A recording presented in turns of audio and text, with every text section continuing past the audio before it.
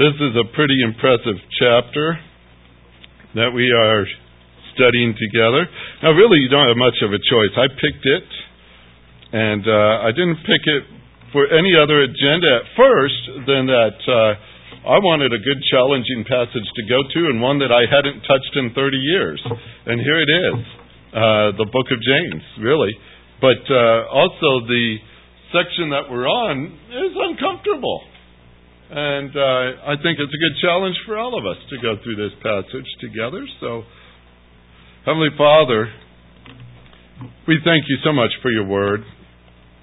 Not only can we sing it, but as we learn it, we can live it.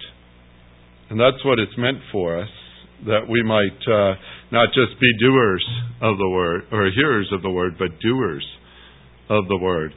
We have your word open in front of us right now. We are at that place where we either follow your direction or we don't. I pray that our ears and our hearts are open today as we take some time now to study from it. Guide us through it as your Holy Spirit so capably is doing, to change us from the inside out, to make us like Jesus. And I thank you, Lord, for it. In Jesus' name we pray.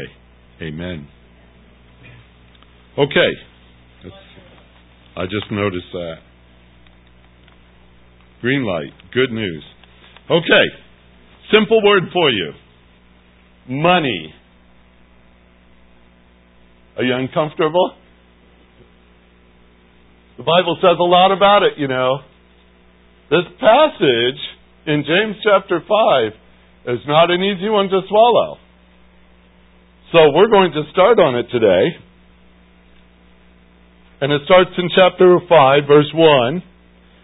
I'm going to read the first 6 verses, but we're only going to take half of it this morning. By design, not because of time or anything, because I don't look at the clock anyway. Come now, you rich, weep and howl for your miseries which are coming upon you. Your riches have rotted, your garments have become moth-eaten. Your gold and your silver has rusted, and the rust will be a witness against you, and will consume your flesh like fire. It is in the last days that you have stored up your treasure. Behold, the pay of the laborers who mowed your fields, which have been witnessed by you, or withheld by you, cries out against you. The outcry of those who did the harvesting has reached the ears of the Lord of Sabaoth. You have lived luxuriously on the earth, led a life of wanton pleasure. You have fattened your hearts in the day of slaughter. You have condemned and put to death the righteous man. He does not resist you. Whew. Boy, is this a good one. Remember our series right now. We've started last week, and we're going to be in this until Christmas season comes. All right? And that is the examination of living faith. That we can all testify, and I hope we can all testify that we have faith in Jesus Christ. We could talk about the doctrines of faith, the great theology of faith. There's a wonderful theme, and I love it, and I love the times we're in that topic. Living faith is the practical side of it. It's where you take what you know and you do it. And that's not easy, especially in some departments where living faith is a great challenge for us. And that's my goal in our series here, being that our examination of living faith ought to lead to practicality. How we live day by day and what we do. What is the activation of living faith? The activation of it. What makes it work, and how does it work, and how can that be seen in me? In James, I told you last week, the first chapter is a discussion on the examination of living faith and the evidence that it's there. He does that in the first chapter.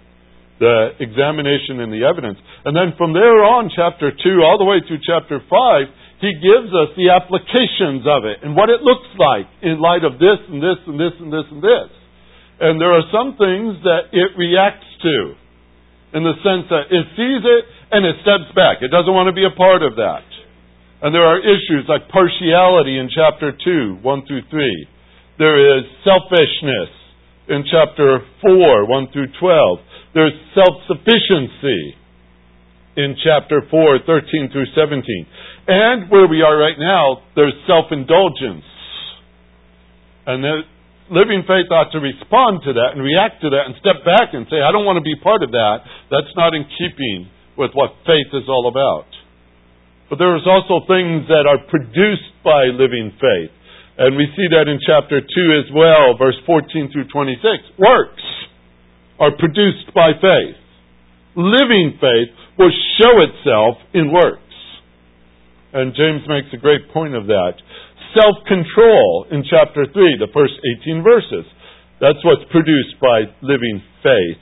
And what we will also see in chapter 5, reliance upon God. That will be the last half of our study from verse 12 through verse number 20.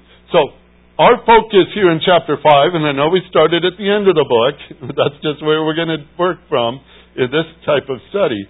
We're going to look at the two vital errors that the rich have. That's interesting to say it that way, but these things come upon them very quickly. One is they become dependent on their wealth. They live that way, dependent on their wealth. And the second thing is that they have self-regard because of their wealth. Self-regard because of their wealth. Those are two things that are addressed here in chapter 5, because we're going to deal with self-indulgence and then we're going to deal with dependence. All right? That's our study. That's where we're at. So the first three verses, we just read those. And you will notice as you look right into the text here, he is addressing a group called rich. You see it? Right there in verse number 1. That's who he calls out in the first three verses especially. He's talking to the rich. What he says is pretty straightforward. Your riches, verse number 2, are corrupted. They've rotted. Your garments are moth-eaten. He says in verse number 3, your gold and your silver has rusted. The King James Version, if you have that this morning, they cankered. It doesn't sound good, does it? Sounds like you need medicine for that. Nick, you got something for us? What do you do with cankered gold and silver? It's cankered. You have laid up your treasure in the last day, he says in verse number 3. These are the straightforward statements of the passage, aren't they? You can see them right there, black and white. That's what he's addressing. That's what he's talking about. When I read that, I couldn't help this, and maybe you couldn't either. There's another passage in Scripture that comes to mind when you talk about rust and moth and rust and all these other things concerning money. And it was what Jesus had said back in Matthew chapter 6. In verse number 19, 20, 21, do not store up for yourselves treasures on earth, where moth and rust destroy, and where thieves break in and steal. But store up for yourselves treasures in heaven, where neither moth nor rust destroys, where thieves do not break in and steal. For where your treasure is, what? That's where your heart will be also. That's where it will be also. Here's a picture for you, because we have to step way back in the days of James, right on the heels of the life of Christ. Not very far in time difference. AD 33, the ascension of Christ. I'll give you a rough idea of numbers. AD 49, James is writing this book. The church is about 16 years old. All right? And he's addressing this. So do you think people had changed much in 16 years? Probably not. The word hypocrite comes to mind in the days of Christ. How many times he used that phrase for people? Hypocrites who act one way, but in reality there's something else. He said this, Jesus did, in Matthew chapter 5. And this was a stunning statement to everyone there. For I say to you, unless your righteousness surpasses that of the scribes and the Pharisees, you will not enter the kingdom of heaven. You say, whoa, could you imagine hearing that for the first time? Because you have grown up impressed with the Pharisees and the scribes and the way they portray themselves, the way they parade around, the way they pray, the way they give, the way they fast. It's all there. Everyone saw it. And they thought, if anybody is righteous, they are. They used to say something to this effect, that there are certain people guaranteed to get into heaven. And the Pharisee was one of them. Just by their appearances. And Jesus said something stunning to them, and I'm sure it probably floored a lot of them to think that. What do you mean surpass their righteousness? That means if they're rich, I need to be richer? If they pray, I need to pray more? If they give to the poor, guess what? Boy, I better really be dishing it out, right? If I've got to surpass that. But Jesus went and clarified it. He said, beware of practicing your righteousness before men to be seen of men. And guess who he brought up every time he illustrated that? Those scribes, those Pharisees, he called hypocrites. He says in Matthew chapter 6, verse 2, when you give to the poor, do not be like the hypocrites.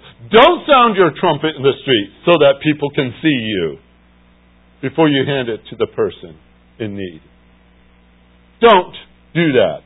He says, when you pray in Matthew chapter 6, don't be like the hypocrites. They love to stand on the street corners and they love to pray to be seen of men.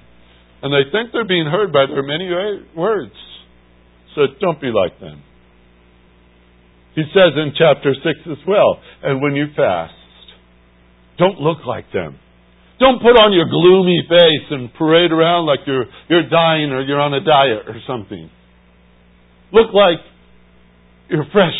Look like you're healthy. Look like you're enjoying life. Look like you're enjoying the benefits of God. I've added all that because that's the opposite. Because they neglected their appearance.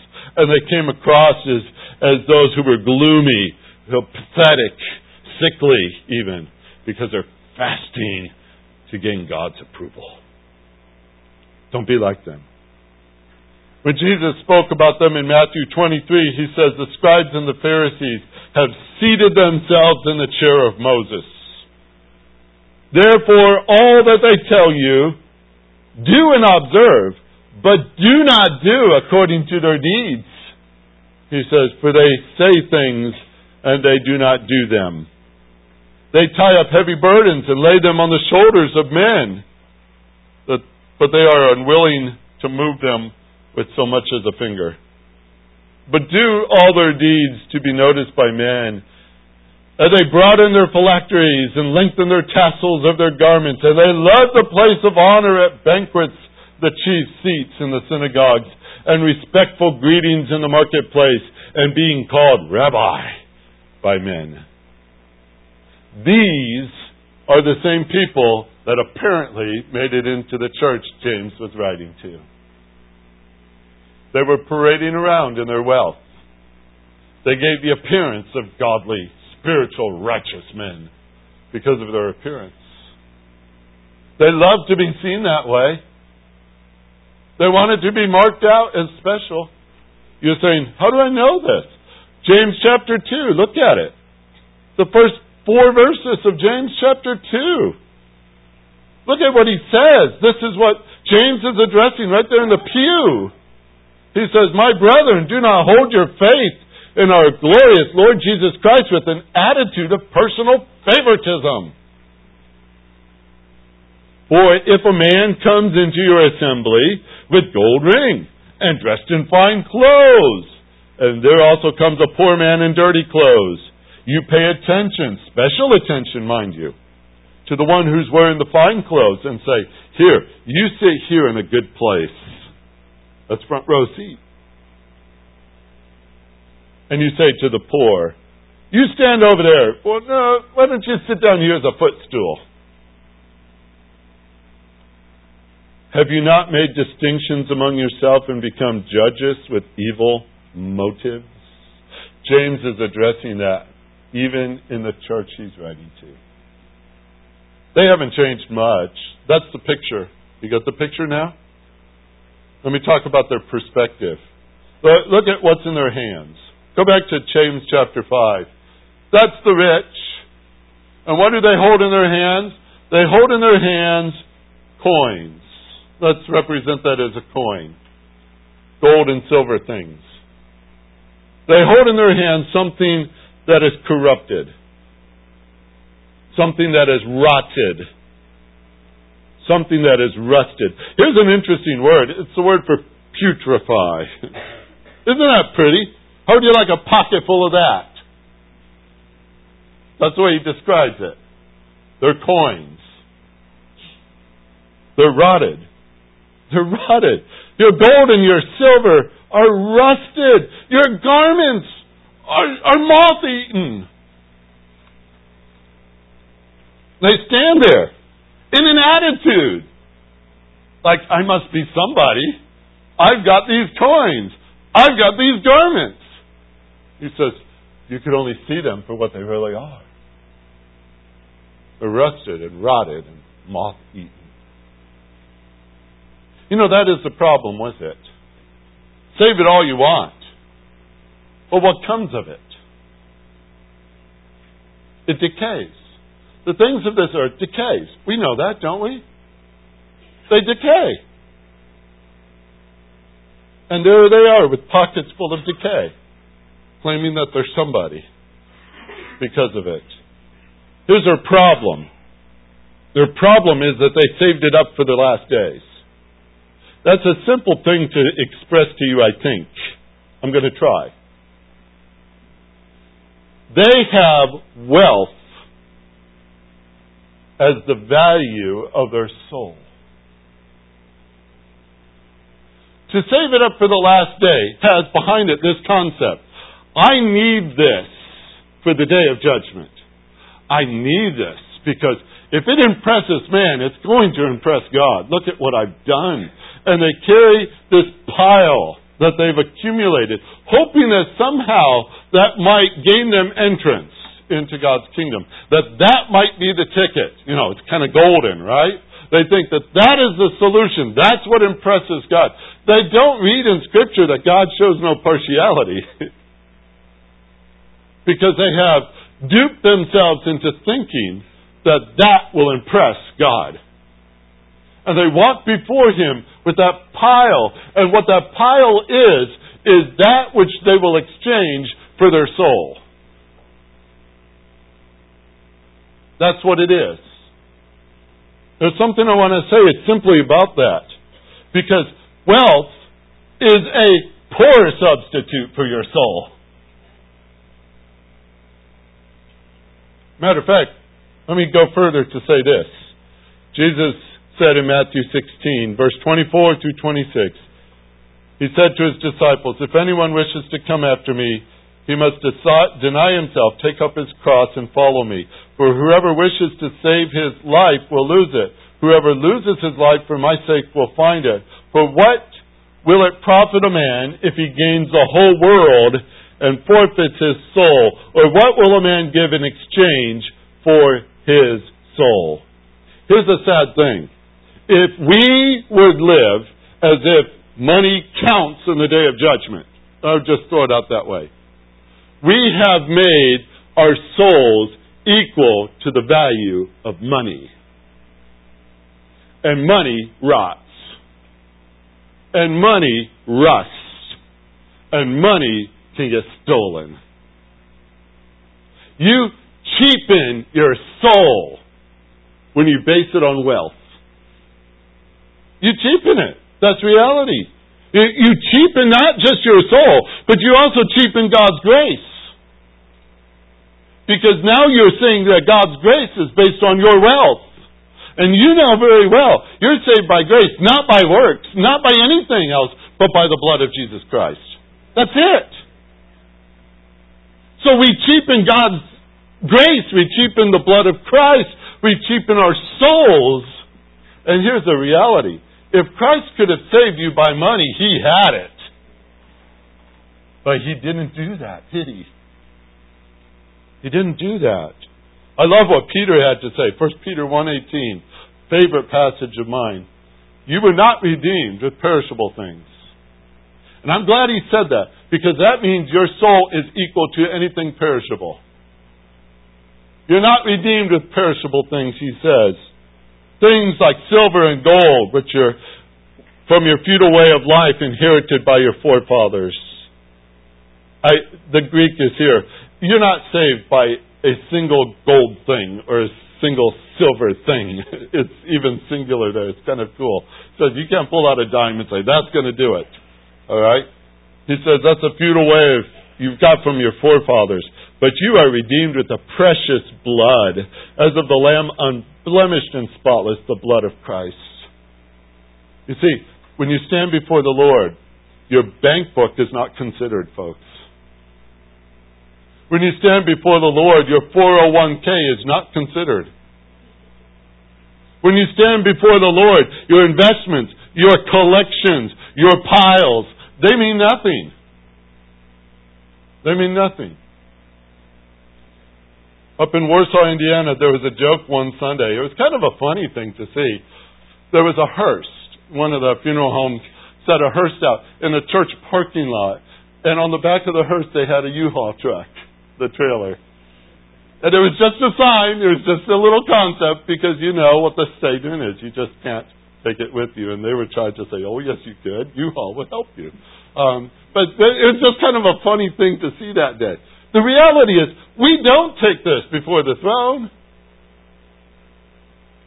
Now, putting this back into our context here, why are the rich people called to weep in hell? Why are they going to have misery? Because they have put their dependence upon those things that don't last. And when they hit the realization of that, that's a wasted life. Wasted efforts. Wasted investments. Now, am I saying don't invest? No. Am I saying don't work? No. I'm not saying anything like that. When you think that your money is an exchange for the value of your soul, you've got a problem. That's the deal. When you think somehow that money is going to help you in spiritual things, you've got a problem. That's where it starts to rub. That's where it starts to show you, I think I've gone too far with this whole thing. I've gone too far. That's what James is addressing. Indulgence. Indulgence. Peter made it real simple one day. He and James were walking down the road. He and John were walking down the road to the temple one day. There's a man who was lame, laying there by the temple. He was calling for alms. He needed some help, and he had been there his whole life. They said he was lame from his mother's womb. And he begged alms to everyone who entered the temple. And Peter and John were walking by, and they stopped. This man held out his little plate, you know. He's wanting a little bit. That'd be nice. Smiling at him, maybe. Peter and John, they just stare at him. Fix their gaze. I love the way he said that. They fixed their gaze on him. And they said, look at us. He looked at him, expecting to receive money. And Peter says, I do not possess silver or gold. But what I have, I give to you. In the name of Jesus, stand up and walk. This man wanted money. He thought that was the solution. But he had asked for the same thing day after day after day for all his life. And did it ever solve his problem? No. It didn't matter if there was 2 cents in there or $2 million in there. It never solved his problem. Only Christ could. That day was brought to his attention.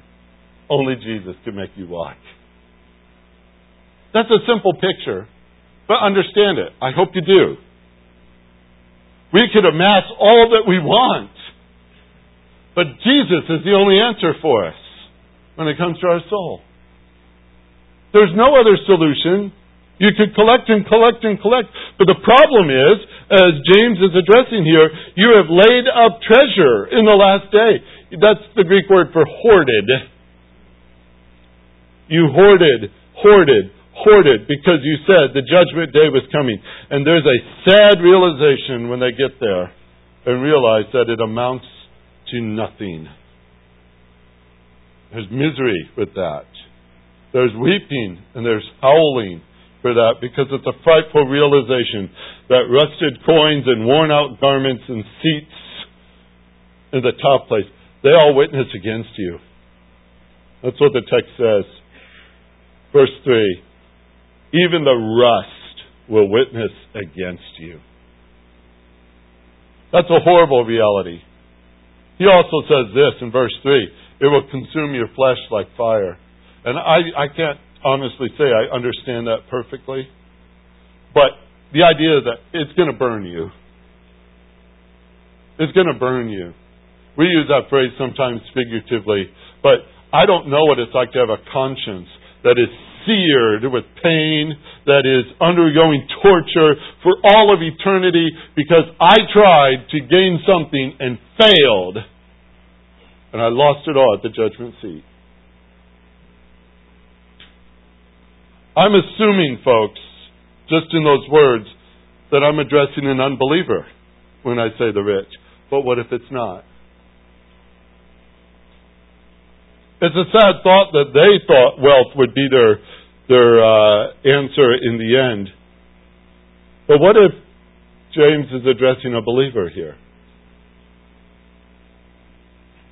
Is there a time when a believer's works are going to be set up before the Lord and the torch is going to be lit to them to see if they're worth anything? Corinthians talks about that. Take the pile of all that you've done. Take the pile of it. It doesn't matter if it's wood or stone or gold or silver or hay, whatever. You've built this with your life. You've invested yourself with your life. You've done all these things in the name of Christ. Wearing the robes of righteousness. You made it look good. You piled it all up. But you did it all with a self-indulgent attitude. You did it for yourself. You stand before the Lord with all your piles of all these great things you've done, which you've done for yourself. And they light the torch to it, and what happens? Boom, it's gone. And the way Paul describes it is, oh, you're saved. You're saved. By fire. It's close. I don't mean it that way. It's not close if Jesus saved you. But you have no works. You have nothing to show Him, to honor Him, to glorify Him. You have nothing to lay at His feet. It's all been burnt up. Some people say, well, Scripture says there's no crying in heaven. It does say that after the new heaven and earth are made. You know what that implies? I hate to say it this way. I think some people might be shocked at the believer's judgment seat when they see everything they've done for themselves was consumed in a puff of smoke. I think that's a sad thing. Now, why does Pastor do all this today? To make you feel miserable right now? To say, hey, this is where it's at? I think we're living in a crucial day when we talk faith, but living faith, that's a different picture. The world needs to see living faith. The fact is that many of us could claim faith and live like them. That's easy to do. We can live self-indulgently.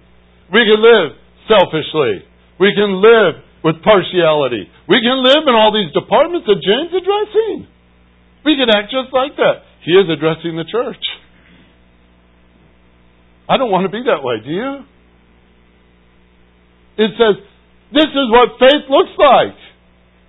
Faith that honors the Lord, has the attitude that's right before the Lord, who looks at the things of the world and says, oh, that's temporary, that's temporary, that's temporary. That's eternal. I'm going to give myself to that. That's different. That's living faith. That's what we're studying here in this passage, and I really wish I had more time because, look, I've got 2 more pages to go. Clock's over.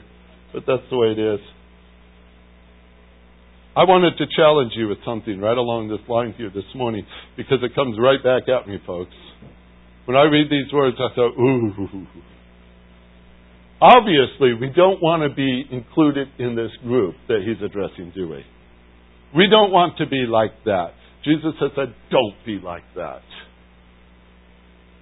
So let's take this to heart, all right? When it comes to living faith, let's be different. Let's be different.